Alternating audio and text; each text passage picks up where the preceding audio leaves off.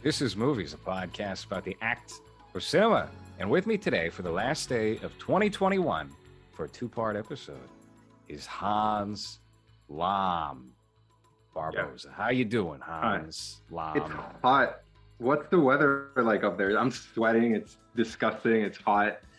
You know, there's children in the street. It's gross.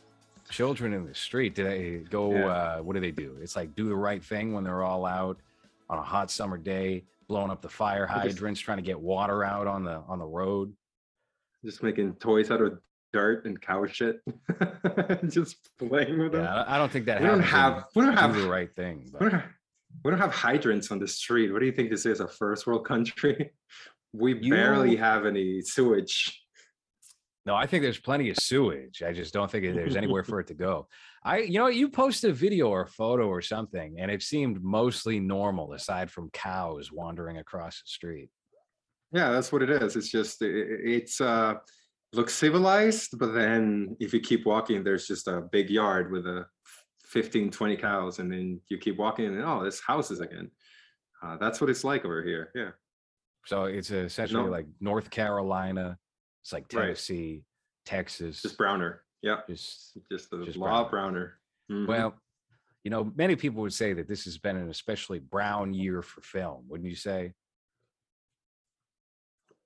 Yeah. Why? There are a lot of Bollywood movies making it big. Sure. I mean, have they even? Well, with Netflix, it seems like they started out more in like, let's see if people respond to the Bollywood films. Maybe we'll push a bunch of Indian movies on Netflix. And Netflix consumers said politely, no, thank you.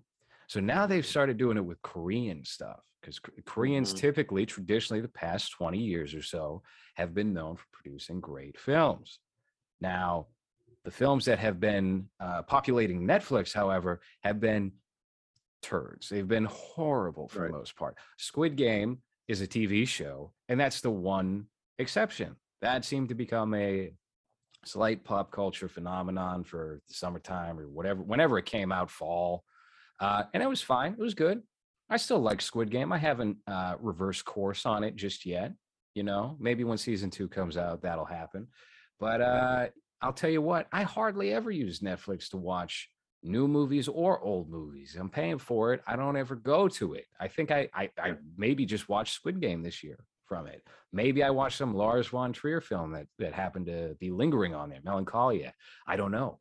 But for the most part, a lot of these movies that I watched this year, I either found them through Amazon Prime or I had to dig deep and go out of my way to either pay money, which I hate having to do, to pay money for any film, let alone a movie that's 40 years old that you could probably get on DVD at Walmart only 15 years ago for $3, but that's what you have to do with some of these films.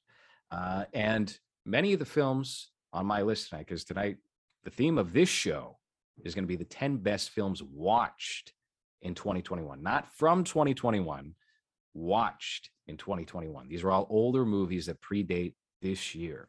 Films that I had to find French TV rips of, that I had to get VHS rips of.